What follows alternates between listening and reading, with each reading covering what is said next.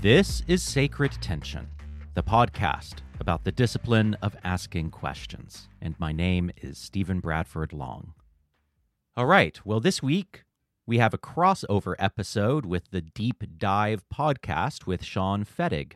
Shawn interviewed me about my journey as a religious gay person and my thoughts on identitarianism, which I've been making some noise about lately on my Substack. It's been a long time, though, since I've exclusively discussed LGBT topics on the show.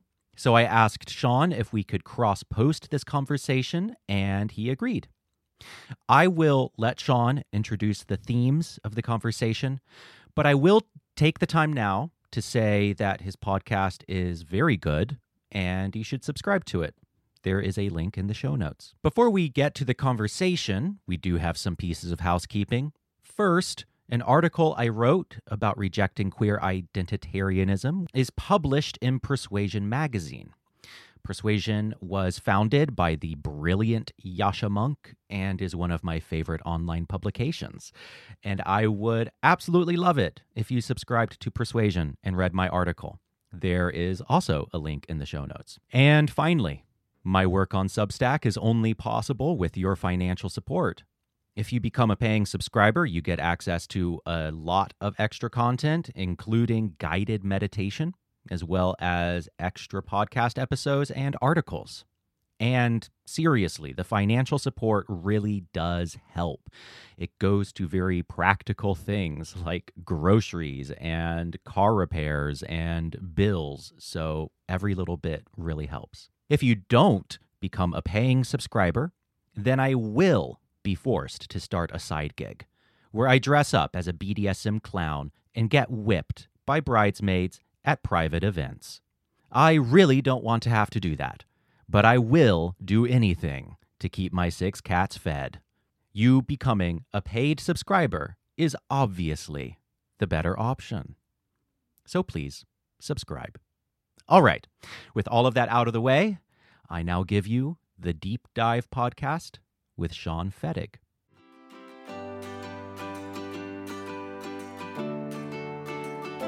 Welcome to Deep Dive with me, Shawn C. Fettig. I should say welcome back to Deep Dive.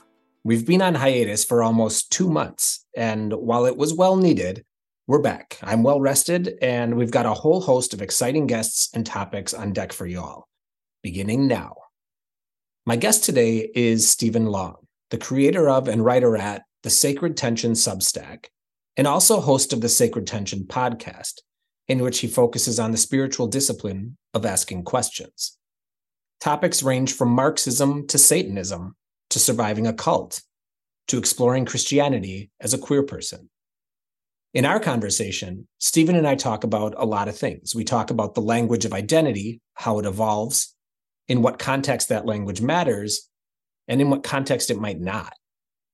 We talk about how the politics of today, on the right and on the left, might be crowding out our natural ability and desire to form and maintain bonds with our family, our neighbors, our community, that transcend things like gender, sexuality, religion, ethnicity, race, etc., and instead instill a sense of fear and hatred and otherness that we're willing to foist onto each other at the ballot box. We talk about how much development, happiness, peace, creativity, and genius is lost, is robbed, when people and communities are forced to focus all of their energies on battling dehumanization, ridicule, and humiliation. We ask, does it matter if someone disagrees with fundamental things about us and who we are, so long as they respect us and aren't actively trying to cause us harm? And also, how much we can control the offense and harm caused to us by other people's beliefs and words about us. And we talk about religion, its role in society, and if at this point there's any redeeming quality to it. If you like this episode or any episode, please give it a like on your favorite podcast platform and or subscribe to the podcast on YouTube. And as always, if you have any thoughts, questions, or comments, please feel free to email deepdivewithshawn@gmail.com. Let's do a deep dive.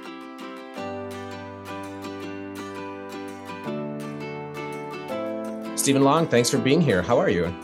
It is such a pleasure, and I'm very well. Thank you. I'm excited to have you here. I wanted to talk to you because in your work, so you have a Substack and you have a podcast, both called Sacred Tension. You talk quite a bit about some things I've also been thinking and talking about lately. And what I'm referencing is your experience growing up in a religious household, and then the intersection of that with your sexuality. And I suppose we should, at the outset, I'm learning to ask this question because, we all identify differently. I guess the question is, how do you identify? Is it, do you reference, are you more comfortable with gay or queer or somewhere else on the spectrum? Yeah, I identify as gay. I am a garden variety gay, factory default gay. Perfect. I've And never heard these, but I'm like, oh, me too. yes, I also don't mind the term queer. I know that there are a lot of people who dislike the term queer. A lot of our gay elders dislike the word queer because that was the word that was used while they were being bullied. It was a horrible, venomous word. And then there are other gay people who feel like it's been overly politicized. I understand both of those hesitations regarding the word queer. I kind of use queer and gay interchangeably. So I don't have hangups about the word queer, but I usually just default to gay. Okay. Good to know because I also use them relatively interchangeably. But as I've paid more attention to this, I think I've realized that when I'm referencing the community generally, I tend to lean into queer more. Sure. And when I'm talking about myself, I think I use gay more. I'm the age where all the animosity around the word queer just doesn't exist. Like when I was coming out of my late teens, early 20s, the word queer just wasn't charged in all the negative ways that I think it is for a lot of LGBT people. Yeah, I've definitely, not so much lately, but not so far removed from maybe just 5 years ago, was definitely in spaces with like cohorts, so people around my age that had very strong feelings about that word queer. Sure. Yeah, that makes sense. And it did feel awkward I almost kind of like was forcing, if queer is a square box through, I was trying to force it through a circle for a while, even with myself. Mm. And then I don't know what happened. Maybe I was doing a lot of activism work for a while and I was surrounded by younger people and that was just the vernacular. Absolutely. Yeah. I find the arguments over words within minority communities so interesting. I recently read a book that made me think of this. It's called The Only Good Indians by Stephen Graham Jones, and he's an indigenous horror writer. And there's this scene in the book where it's a bunch of Native Americans in a sweat lodge together. And so there are the elderly natives in there with the younger guys who are like 18, 19, and they're fighting. They're arguing over what word to call themselves. And the older guys say, no, we're Indians. That's what we've always called ourselves. We are Indians. You young ones call yourselves natives or indigenous. And there was this divide that the author was exploring between the generations and how they describe themselves. And I find those kinds of language dynamics within minority cultures really interesting. Yeah, I absolutely agree. This is something I've talked about this before, but I'm glad you bring this up because I think this is particularly, I don't know if sensitive is the word. It's definitely charged in our current kind of social and political environment. Yeah. And I come from the Midwest, and a rural Midwest. So even as a gay kid, or as I was realizing, that I was a gay person, the only words I had available to me were whatever words were used in my community, right? Yes. And then I moved to a bigger city and I lived in Chicago for a while. And then I, kind of went global for a while and was exposed to much more urban kind of language and was often like ridiculed for it. I was using LGBT, which, at the time, we were transitioning to queer, and people were like, could peg me. Oh, you're older. And I think people peg me in the same way, not for being older, but being like a gay boomer at heart. Yeah. I still use terms like LGBT. Yeah. I'm really grateful for that experience because I think being both an insider and an outsider, so I'm an insider to the queer community, but I'm an outsider to other identities, right? I definitely give much more weight to intent than I do to somebody's use of the quote unquote correct word. Absolutely. Yes, I'm 100% the same way. And I have a friend, really really close friend, who is very Southern, raised in a rural area, but he was a music professor at a college, at a Christian college, where they demanded, actually it was the college that I went to in the late 2000s, early 2010s. And this college demanded that everyone on staff and faculty sign a covenant that marriage is between one man and one woman, which effectively started this, little civil war inside the school. And my friend refused to sign it. He decided it was wrong, it was immoral, and that he was going to stand up for gay people and for his gay friends. And he lost his job. He got fired over this. And he also had a habit of calling things, because he was like a trailer park skater boy growing up, from Columbia, South Carolina. And so he would often just passively, without realizing it, use the word gay as a synonym for lame. That's so gay. Eventually I was like, I know where you're coming from. I know you don't mean anything by this. Other people will not interpret this well, using the word gay as an insult.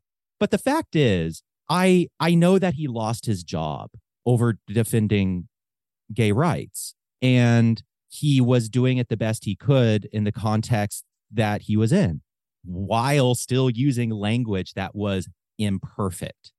And when he realized how hurtful using the word gay as an insult or as a demeaning term just in passing was, he stopped doing it. And so, intent really matters, because if I didn't know him, I would have heard him say that and would never have known that he lost his job defending gay rights. And so, language is complicated and intent is complicated. So I try to extend a lot of grace in these areas. Yeah, I'm the same. And I'm glad you mentioned that, because that's like some of my closest friends in my late teens and early 20s did the exact same thing. Oh, that's gay. Oh, yeah. And they were some of the most well-meaning, generous, kind people I've Absolutely. ever known in my life. Yeah. And when the rubber meets the road, they are there for you. Yeah. When the rubber meets the road, they're the ones who will lose their jobs to defend your rights. Yeah. Yeah, I think that definitely gets lost when, in our kind of charged binary environment. Yeah, for sure. I always wonder for those folks, when the world becomes so binary and so angry, or maybe the United States anyway, in our politics, where do they end up falling? Do they end up not voting? Do they end up becoming more conservative in their voting because they feel like they've been ostracized? Yes, absolutely. Yeah, I think so. I think the process that we're seeing over the past decade of polarization in the United States is kind of the messy middle being emptied out, being evacuated, and people going towards the fringes. Of course, this isn't in every case, and I think that there's still a broad, complicated middle of people who often have contradictory beliefs, or who don't think very closely about politics, but for those who are noticeably political, I think that there is an evacuation of kind of this broad, messy middle where, maybe there's more dialogue and more openness to nuance and complexity and questioning, and instead people are going to the extremes. And I especially saw this shortly after Trump got elected, where it's like the middle left and the middle right just became empty. So I think that is absolutely what happens, where if someone has a bad experience, I think, or if someone has an aversive reaction to like that black and white thinking that you are describing, I think people get alienated and get pushed further to extremes. And I think that's to the detriment of, full disclosure, and this shouldn't be a surprise to any listener, just at this point would never vote for a Republican. Yes, same. Absolutely. I think the Democratic Party is doing itself a disservice in leaning into the binary and not reaching into that void. Yes. 100%. I think they're losing a lot of potential voters in that space. Yeah. And, so I live and work in so I work in the service industry. Mhm. I manage a grocery store. I manage a small locally owned grocery store. And that's the whole other part of my life when I'm not recording and writing and doing interviews and doing shows and etc. is I'm really existing in a very tight-knit community of service workers because my store is kind of like a village marketplace. And absolutely everyone comes into this store. Like I feel like I see every single person in my county at least once every 2 weeks. So everyone comes through and it's a really diverse population. And this is a small Appalachian mountain town. And so we have, immigrant families and we have super religious families and we have, Amish families and we have just every type of person. And then the hippies who come down from the mountain, and the gay witches who hang out in the tea shops downtown. Every type of person imaginable. And the task, my job, is to be hospitable to all of them because all of them deserve to eat. Food is this fundamental need that unites everyone. It's my job to provide this kind of fundamental universal resource of food to everyone. And when you do that, you really start to see very clearly how these divides are incredibly superficial and false. They don't exist in a meaningful way. And people are just far more complex. And when we're hospitable to that complexity, I think really beautiful things happen. So as long as we're down this road, sure, I do want to pick your brain a little bit because you touched on this a little bit, or at least this is inherent in what you're saying in some way. So I have some friends that I'm thinking of two in particular, very devout Muslim and like very dear, close friends of mine. They love me to the ends of the earth and vice versa. And yet they are absolutely staunchly against same-sex marriage. They don't think that, same-sex discussions should be held in school in any capacity. And I've intellectualized this. There's an emotional component and there's an intellectual component. And the emotional component is a little bit of, does this hurt? Does this bother me in any way? Like, should it? Yes. Which bleeds into the intellectual side, which is, I kind of don't care what they believe as long as they respect me. And at the end of the day, they're not going out of their way to cause harm. Right. Yes. Yeah. No, I'm right there with you. By the way, were you raised Muslim or were you what? Christian. Okay. Christian. Okay. So I made a resolution with myself several years ago that I would readjust my threshold for what I considered threatening. So this was maybe about a decade ago, and it's one of the best choices I have ever made in my life. I decided very deliberately that I would only be threatened by someone, that I would only allow myself to feel hurt or fearful if they were actually trying to physically hurt me. And it's just like set a really, really high bar, or they were actively trying to remove my rights in some way. Right. Yep. And so, for example, an conservative activist, say at the Family Research Council, who's working to undo gay marriage. Yeah, I'm going to be pissed about that. But other than that, I decided that unless someone is coming at me with an axe, I just won't care, because I can be okay regardless of what they believe about me. And I think that was the most liberating decision that I ever made. And it took a couple of gay elders of mine to sit me down and talk me through this. And they basically said, Stephen, there will always be assholes, and you have to be okay despite their existence. They will always exist. People who disagree with you will always exist. Stop internalizing that. You can be okay regardless of what other people believe about you. This is the best choice and most liberating thing that I have ever done for myself, because it means that I have a level of emotional freedom socially that I didn't have previously, where I feel like previously I internalized every belief every single belief that everyone had about me in a really toxic and destructive way, and that I could not be okay. I could not live a full life until basically everyone was on the same page. But the fact is, there will never be a time when everyone is on the same page about people like me.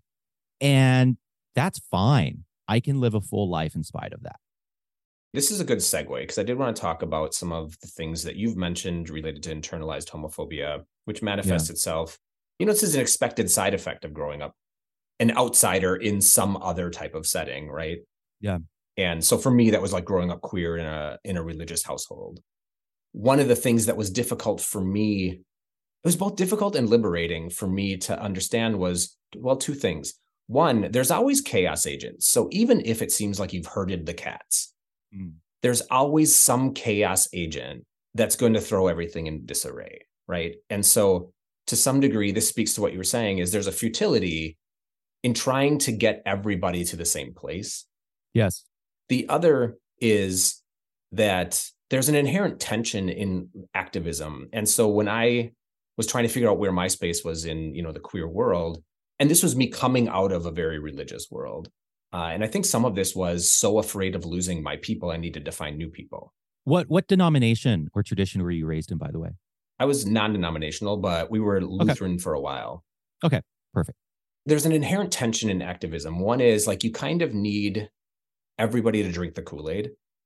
Yes. This is not besmirching, queer activism. I think this is across the board, whether it's conservative, liberal, whatever. You have to have there has to be like collective action that requires everyone to like just drink the Kool-Aid and be your warriors, right? But in doing that, I think you smooth rough edges detrimentally. You oversimplify. There is a lot of complication and there's a lot of individuality in how we interact and how we determine how we're going to be in the world with people around us that gets lost in activism. 100%. But to that end, I do want to build up to kind of some of your experiences that you've talked about, because I think they're very interesting and they're very divergent from experiences that I've had. But to lay a little bit of foundation, you've talked about internalized homophobia and that's how that's impacted your mental health. And I'm wondering if you could just tell me what that looked like. How did that manifest for you? Yeah, well, it manifested in about over a decade of persistent self-injury. So my arms are just lattice work. My arms and legs are a lattice work of scars. And, I had other untreated mental illness as well, but it was certainly exacerbated by internalized homophobia. I think the biggest component of internalized homophobia for me was constant self-management. It was constant maintenance of this part of my life that was socially, spiritually, religiously, and personally unacceptable. And the amount of energy that went into that management was just gargantuan. I mean, multiple nuclear power plants could not have provided enough energy to maintain the 24/7 management of my homosexuality. Were you religious and gay at the same time, but yes, kept them separate? I was deeply religious, and and in many ways, I'm still deeply religious. I'm a non-theist. I'm an atheist, but I have the religion superbug. I can't get rid of it. I can't get rid of the religious impulse within myself. So yeah, I was simultaneously deeply religious and fabulously gay. And the battle of my teens and 20s was, how do I bring these two things that I did not choose, or how do I bring these two things that I did not choose together? It was like two magnets, trying to force them together when they're facing the wrong direction. And the thing that I want to communicate to people, especially to secular people or to people who are maybe more marginally religious, is to people like me, to people who are like, who are raised like I was and who had a deep, deep, deep faith like I did, religion is not arbitrary. Religion is as real and as relevant as your own heartbeat. I mean, it is your pulse. It is as real, as relevant, as pressing, as central as your own heart rate. And everything must be considered through that lens. Personally, everything had to be considered through that lens. It was, words fail to describe how real it was for me. And so it very much wasn't a thing that I could just get over.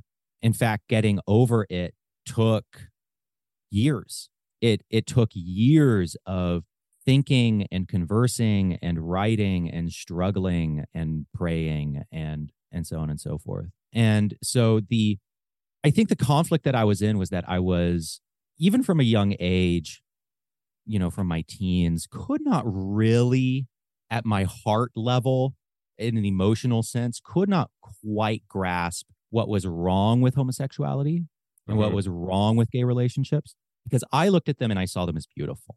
And that conflicted profoundly with this kind of vast edifice of internally consistent theology about the structure of the world, right? And if you mess with that structure theologically, so, marriages between one man and one woman, because that reflects perfect balance within creation itself, the relationship between Christ and his church, the relationship between God and his creation. So it's layers of symbolism, layers of harmony.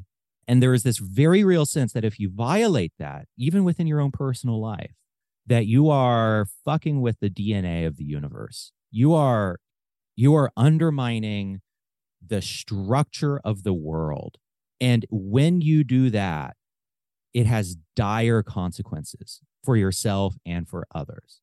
It isn't rational, but it is a profound emotional experience. It is an emotional aversion. It is a disgust response to any violation of that created order.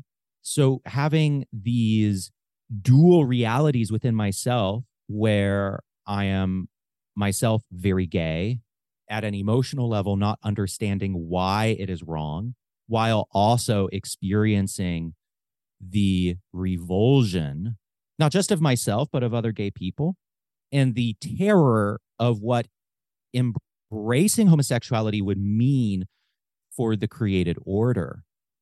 Because if you fuck with that, you're fucking with everything. You're wrecking the finely tuned balance that is beautiful and ornate and delicate that God intended from creation. So, and I'm not, of course, saying that any of this is true, but this is just an account of the internal experience.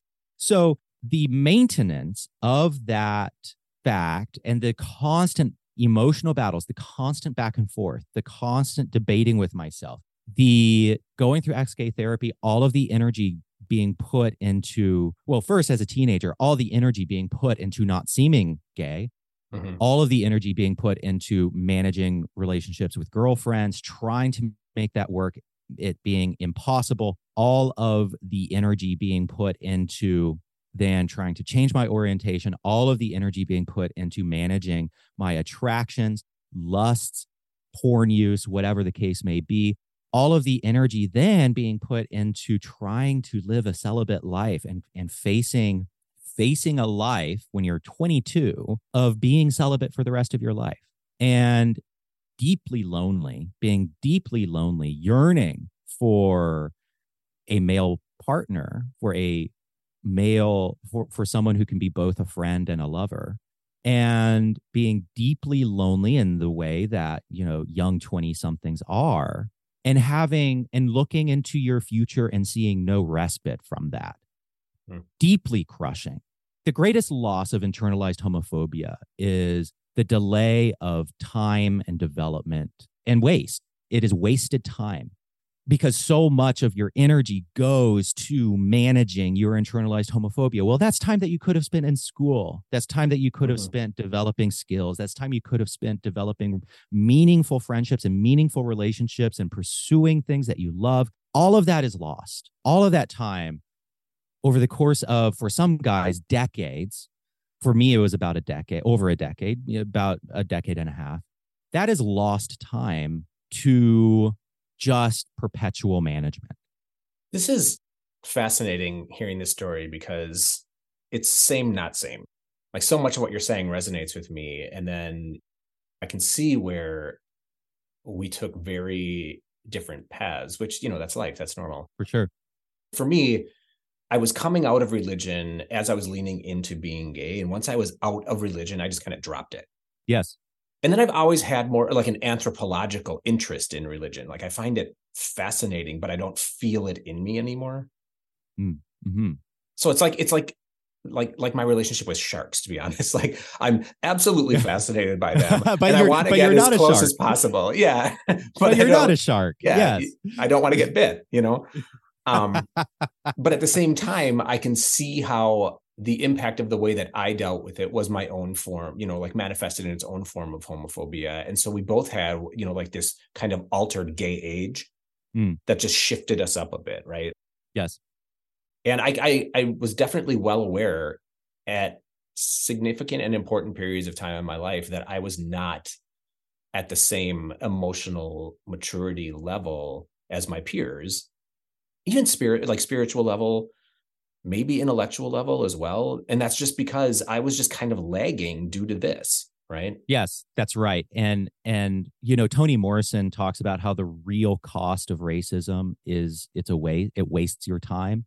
It keeps you explaining. And she says, someone will say our skulls aren't shaped right. You drag out scientists to prove that they are. Someone says you don't have poetry or you don't have language. You spend 20 years, fighting that you do. Someone says you don't have kingdoms. You have to dredge that up. And she says, none of this is necessary. There will always be one more thing. The real effect of racism is that it wastes your time. It keeps you from doing your work. And the same is true of homophobia.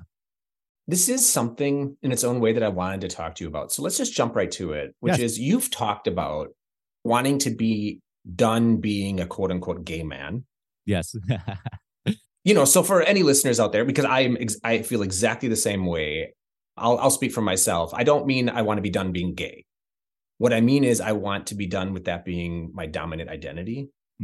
But let me put it in the context of what you were just saying, which is I think we live in a society that often relegates whatever is the identity of the moment or the controversy of the moment, people that embody that, it relegates them to being that.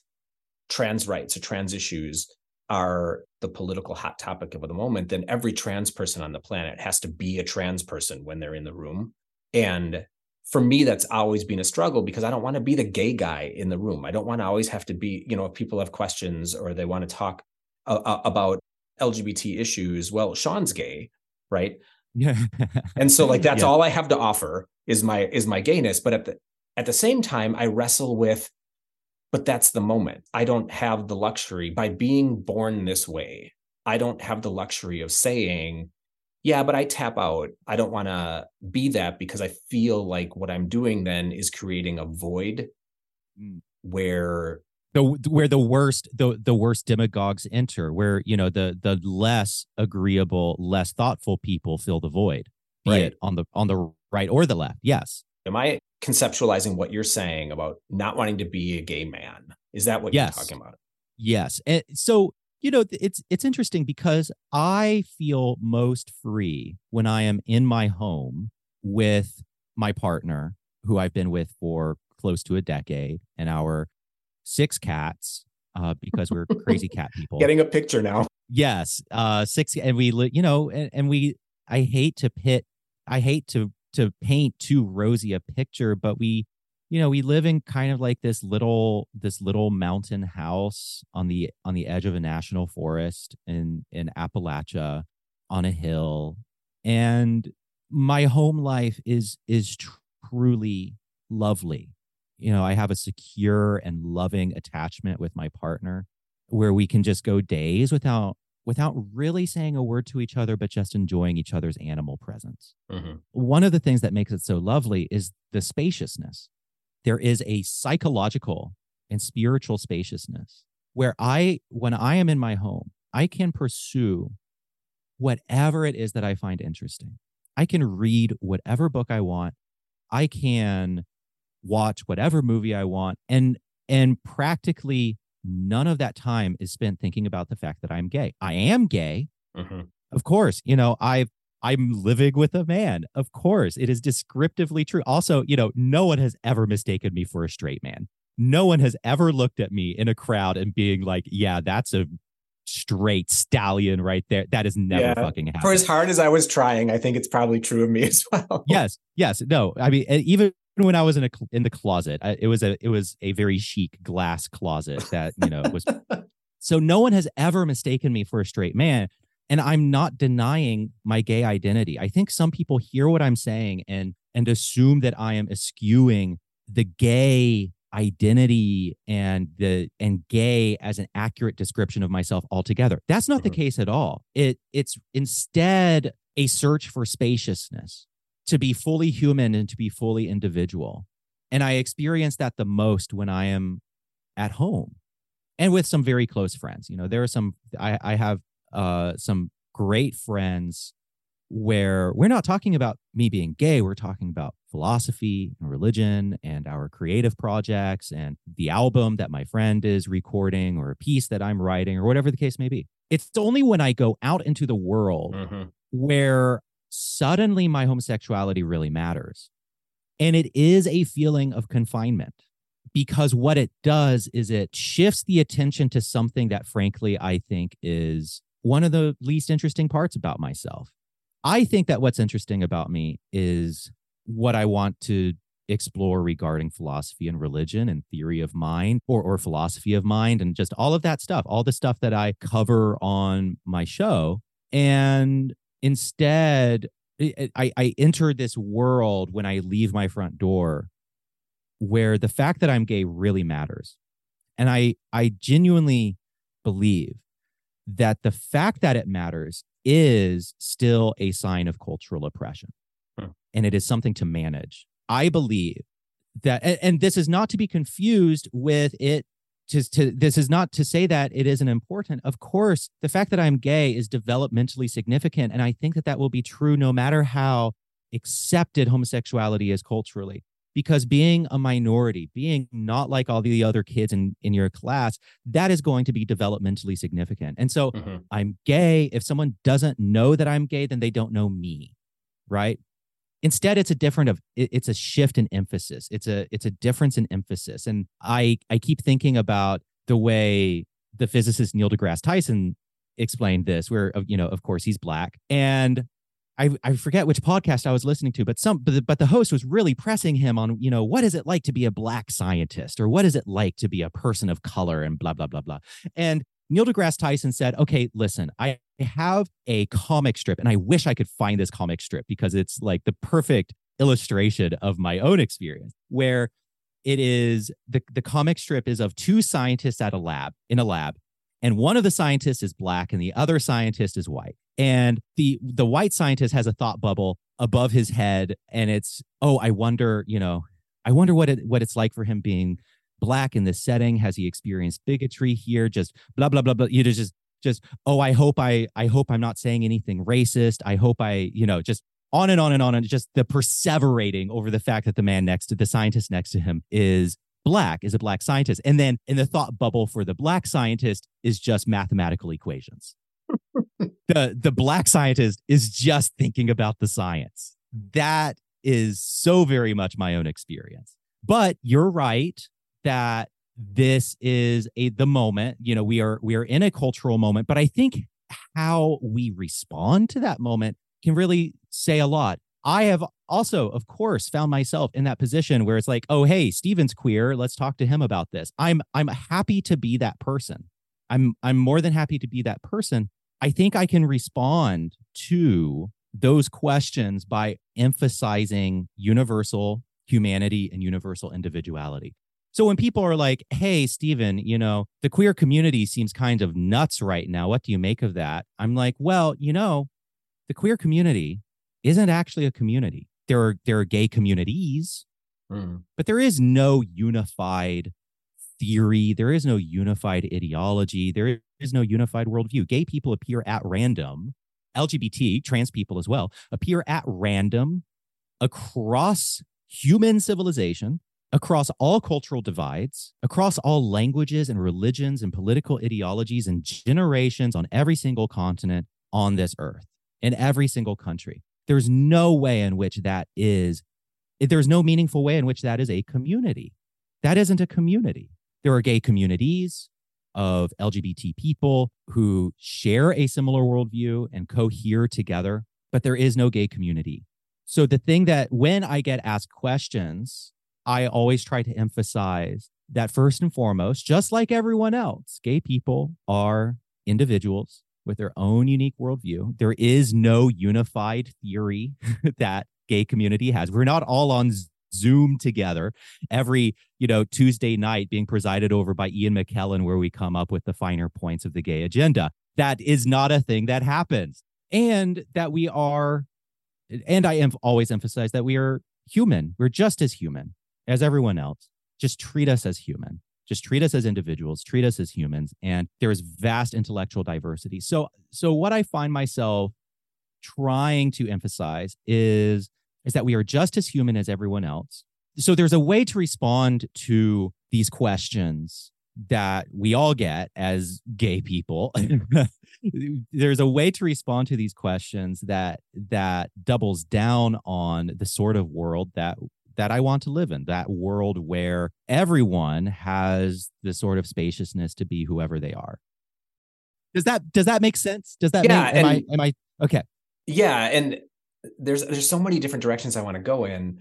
So going back to the earlier part of your response, you make a lot of intriguing points. I'm thinking it is absolutely true that I am only gay, quote unquote, when somebody outside of my house brings it up. That's right. That's right. It's absolutely true that even in my most intimate moments, even when my husband and I are cuddling, I'm not like, this is me being gay. Yes, absolutely. But it makes me question, and I've been doing this a lot lately, like, what does being gay mean? The truest definition of being gay is when someone says, you're gay, let's talk about it. Yeah, it's when it's reflected back at you by your surrounding culture. Otherwise, it is just a description. So I think that liberation, for me personally, liberation is a move away from perseveration over identity categories. So it's a shift from identity to description. It is descriptively true that I am gay. It is also descriptively true that I have brown hair, that I am an American, that I was born in Taiwan to Christian missionaries, that I was, raised in a multicultural household. All of those things are important. They are descriptions of the type of person I am, right? They are descriptively true, but are they identities? Well, I mean, identity is complicated. Of course, they have played a role in my identity in my identities at various times over my life. But for me, it really is a shift towards these things being descriptively true. If someone were to describe me, an important part of that description would be, oh, he's gay. He lives with a man. He is exclusively attracted to men. He exclusively has had sex with men. Of course, that's an important feature, but it is a description. And who would say that is someone who doesn't know me. That's right. That's right. The only people that would say, oh, Shawn, who is he? He's gay, are the people that are not close to me. Anybody that's close to me would never, that is not who I am. Yes, that's right. That's right. And the gay part of us, it isn't, of course, it's developmentally important. It has informed our lives. And I think that will be true even if we ever reach, this utopia of total LGBT acceptance. It will still be a minority, and that will still shape someone's adolescence in meaningful ways, of course, because, you'll look around your friends, your friendships, and you'll have a different experience from them. That will shape you. But I think what you're describing, it's the people who don't know me who would only describe me as gay. It's really, there's always this jarring moment for me, because I will be at my store stocking a shelf, listening to an audiobook, listening to a, fantasy novel or something fascinating. And my head, the fact that I'm gay is just nowhere on the radar. And then very often a customer, sometimes a stranger, will come up to me and be like, oh, hey, I saw this really good movie, and it has this gay character, and they wanted to tell me all about it. And of course, they're trying to be, hospitable. Yeah, and connect. They're yeah, and connect. But I'm suddenly pulled down. I'm suddenly yanked down from whatever it is that I was thinking about, and from the audiobook I was listening to, and from the shelf that I was stalking, down to the fact that this complete stranger was thinking about who I want to fuck. And that is a very weird experience. That is a very, very jarring experience. I think this is a significant component of the construct of internalized homophobia, which is that even when we're coming into sexuality and realizing what that is, I don't think we're ever at that moment. It's a big part of our lives because we're uncovering something new. But we are still not, even in those moments, spending 100% of our time thinking, I'm a gay person. I'm going to do what gay people do. Yeah, exactly. But other people are. Yes, we know that as soon as we say I'm gay, that is all we are to a lot of people. Yes, correct. And that's a constant struggle. If you're insecure and coming into something that is not dominant society, and you want to, incorporate this into the constellation of your components, and that's all you are to someone, and you are surrounded by people where that's a shameful thing and they're hateful about it, how horrific. Yes, it is horrific, because and you hate it yourself as well very often in those situations. And so your attention is constantly being brought to this singular thing about you that other people hate, that you hate, and it becomes all consuming. It becomes this black hole. It becomes this ulcer in your spirit, in your heart, that just requires constant energy. So let me ask you this, because I think life is a constant pursuit of not necessarily complete joy, but balance at least. And I've been thinking a lot about balance in my own life and what that looks like. I also think about this on a spectrum. So, like on one side we have and here I'm talking about how we strike some type of balance for care of ourselves and other people in our life. So like on one side we have like a very collective focus. So we take care of others, but it comes at the expense of ourselves, right? And Yes. We all know people like this. Maybe perhaps we've done this. But then on the other side of that, the extreme spectrum, we have what I guess I refer to as oprification of society. And that's, we start to focus on our own personal growth so much that it comes at the expense of collective good or of collective care or taking care of anyone else. And I'm trying to figure out how to balance this in my life, how to incorporate the things that we've talked about. So how to incorporate being a gay man into, like I said, the constellation of my collective, and how to engage with that, how to advocate for that. And there's, other components of myself as well. My gender, for you, maybe it's religion, in meaningful ways that aren't in some way consuming us. Yeah, that do no harm, right. in a way that does no harm to ourselves. And it's like a spiritual Hippocratic oath that we're trying to yeah, like, and how do we strike a balance where we're fulfilling that in ourselves, but we're also cognizant of the people around us and caring for them? Yes, for sure. So I think that there is I do think that there is a false dilemma in how I think maybe activist culture that we've both been part of frames this issue. Where there's a false dichotomy where either we lean into the fixation on identity, and I think people know what I mean by that. The rumination, fixation on identity categories and how we interact with them. Either we lean into that and defend the rights of marginalized people, or we walk away from that identity fixation, but also walk away from defending the rights of minorities. And I just kind of fundamentally reject that binary. I don't think that's accurate. And I think the person who put this, the person who articulated this former option is Gayatri Chakravorty Spivak, who's an Indian scholar, and she used the phrase strategic essentialism.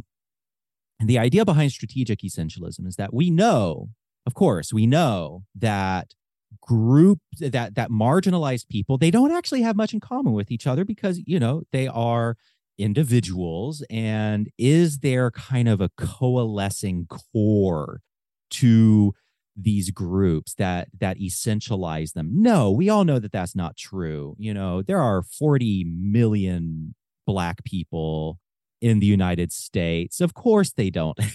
But I think we often make 40... the mistake that yes. Cohesive quality is just being gay. Yes, that's right. That's right.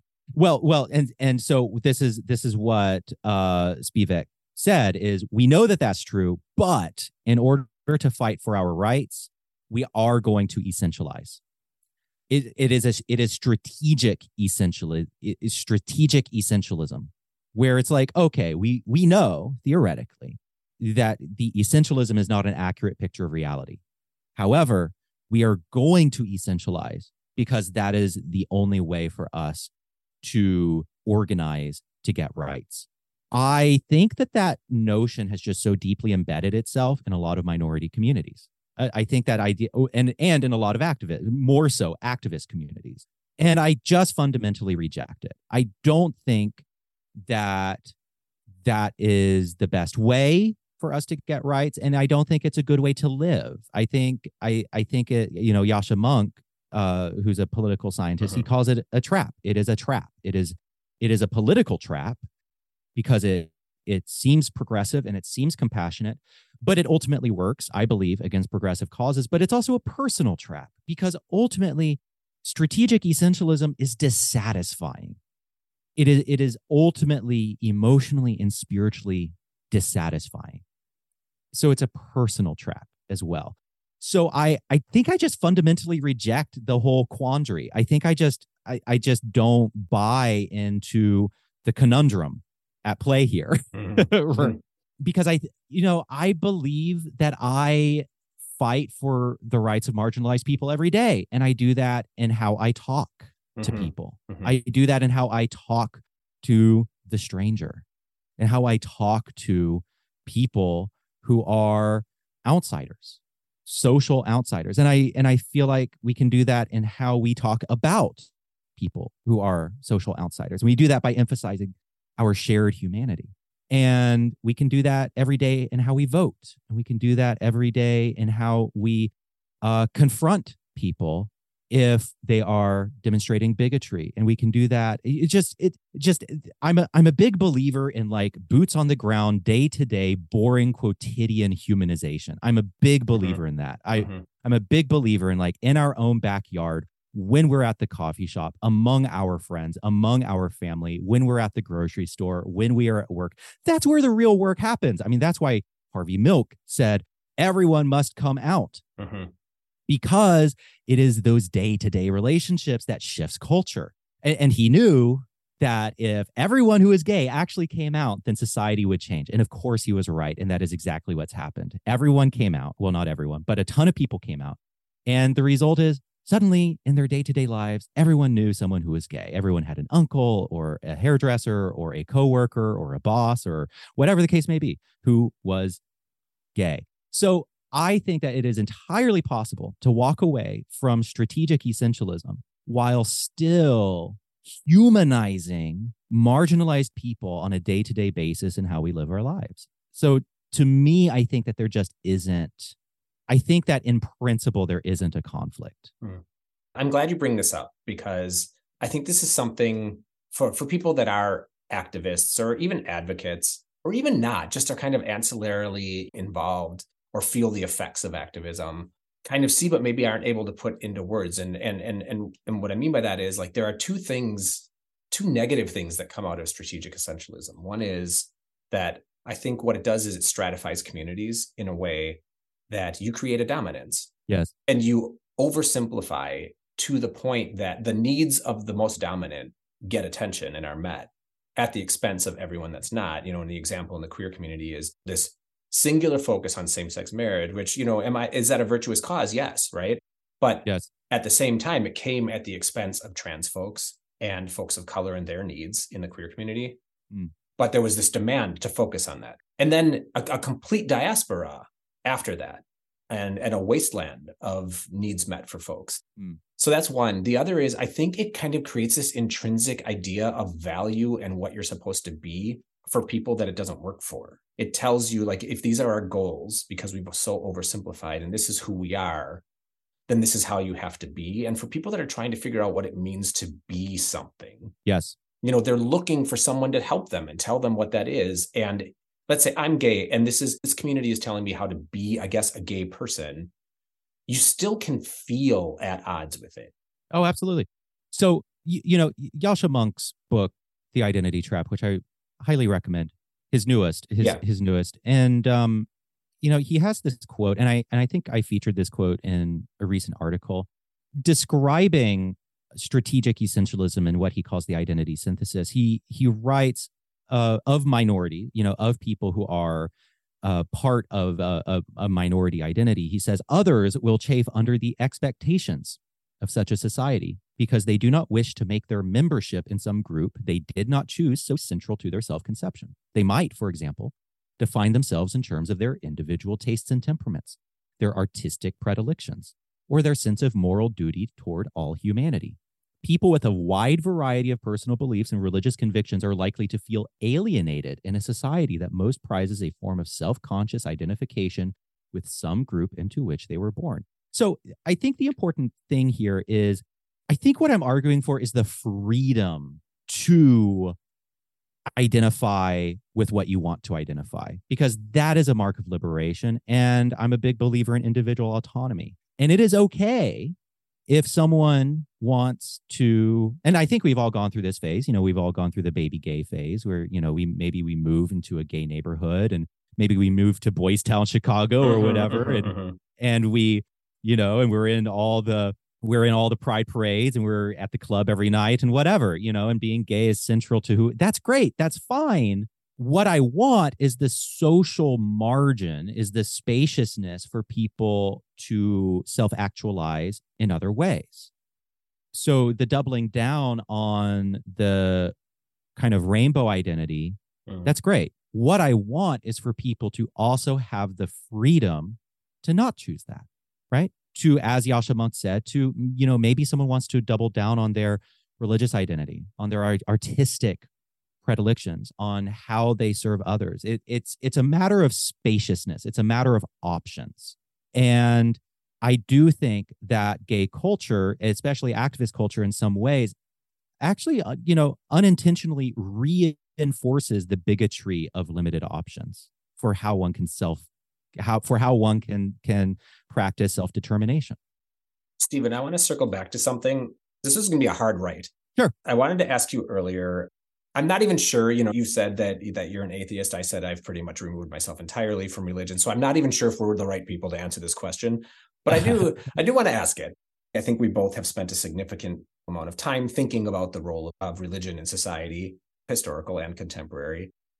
And I don't think it's entirely controversial to say that religion, organized religion is what I'm talking about here. So this is, removed from spirituality, is associated with a lot of abuse and violence and shame and authoritarianism, subjugation, etc.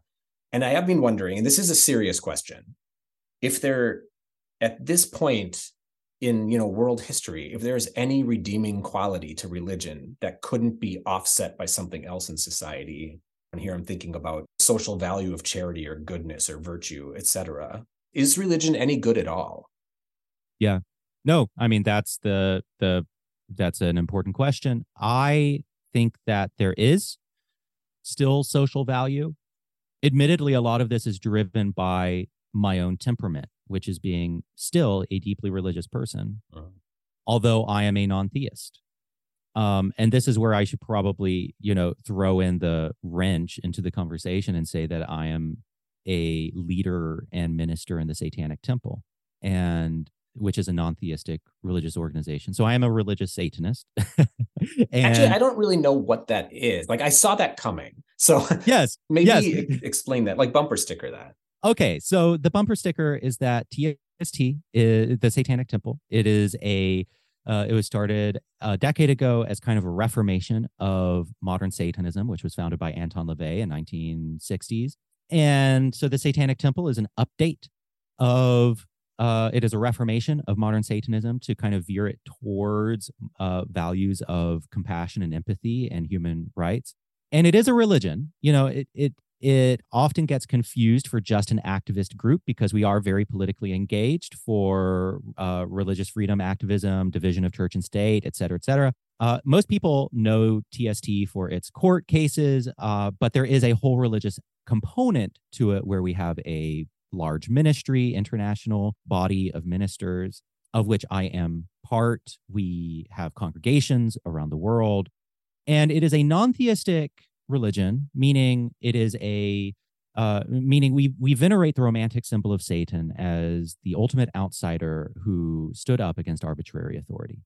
And it is not rooted necessarily in the biblical Satan. Rather, it is rooted in the long literary tradition, which started with Paradise Lost by John Milton. So it is a literary and symbolic religion, but it is heavy with ritual.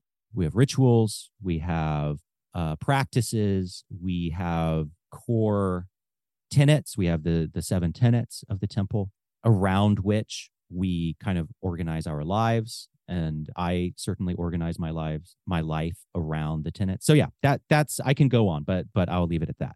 So is there a redeeming quality to religion?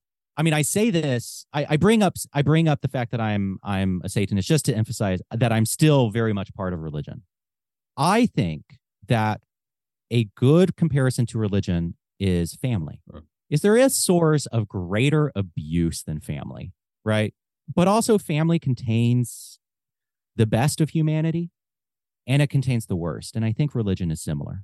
This is the challenge. Religion contains the very best and the very worst of humanity. It contains all of heaven and hell. All I can say is that I am personally deeply unhappy without it, without the scaffold and meaning-making institutions that religion provides. And I believe that religion at its best provides 4 things, which is cultus, creed, code, and community. I forget the scholar who used this, who came up with this, but cultus is or creed is a set of beliefs about the way the world is and our place in it. Code is how to live in light of that. Cultus is the set of rituals that people engage in as they explore the creed and code. And then there is community, of course. I think that those things are of immense value.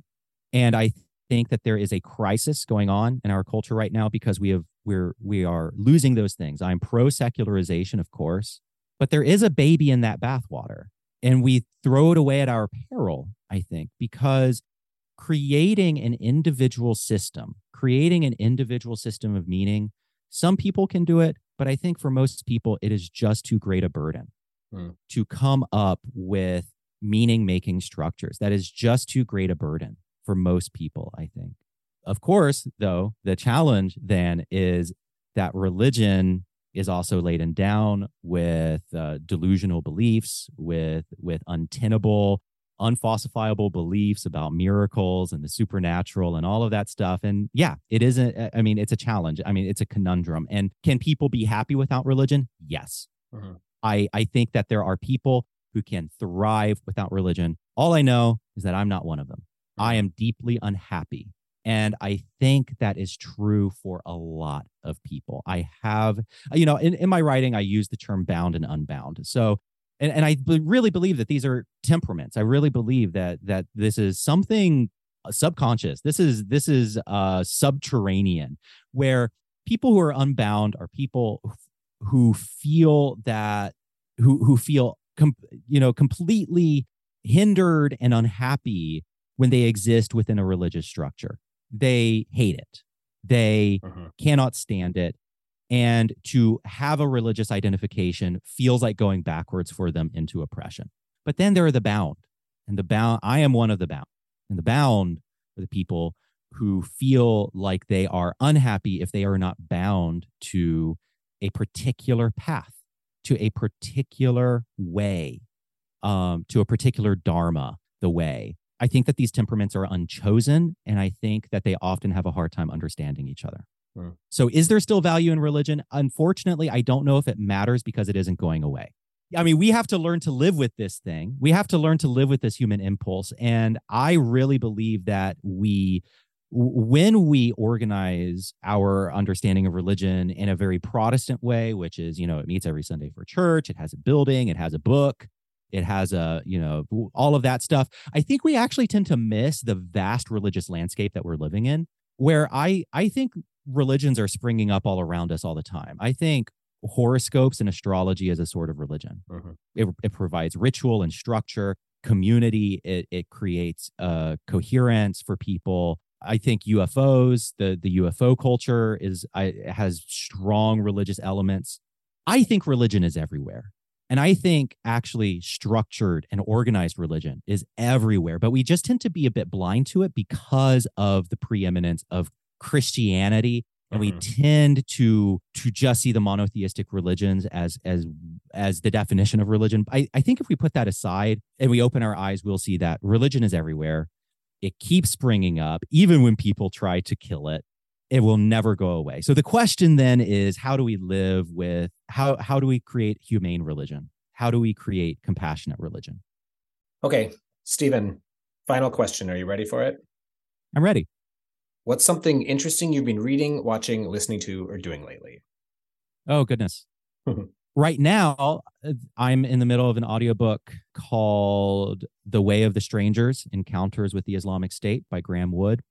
He's a journalist who goes deep into the Islamic State, and it is fascinating. It's very humane and compelling and terrifying. So I've been reading that. I've been reading a biography of John Stuart Mill by Richard Reeves. Mill is a hero of mine. He wrote the great book on liberty, which is one of the most beautiful defenses of a liberal society and free speech and human rights, written in the English language. And I've been writing a lot about, the stuff that we've been talking about, identity. I just published a piece in Persuasion about my moving away from identitarianism into kind of an individualist self-conception. And one of my greatest passions is meditation and philosophy of mind and the nature of consciousness. And so I meditate daily. I have just started doing meditation for my paid subscribers on Substack,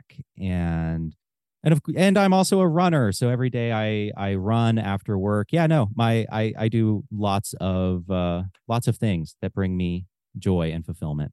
Stephen Long, thanks for being here. I've really enjoyed this conversation, truly. I have too. It's been a pleasure.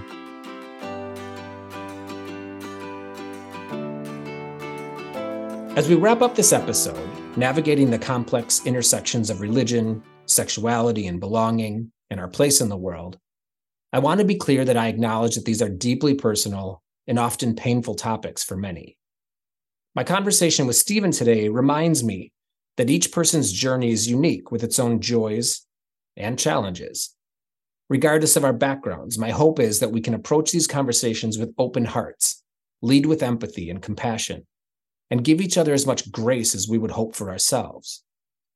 Perhaps if we could commit to that, the differences that get amplified and demonized in our political world wouldn't be so all-consuming and vitriolic in our daily social interactions and relationships. Rather than making assumptions or judgments about each other's experiences, I encourage us to listen first and seek to understand. Though full agreement may not always occur, connection can. All right, check back soon for another episode of Deep Dive. Chat soon, folks.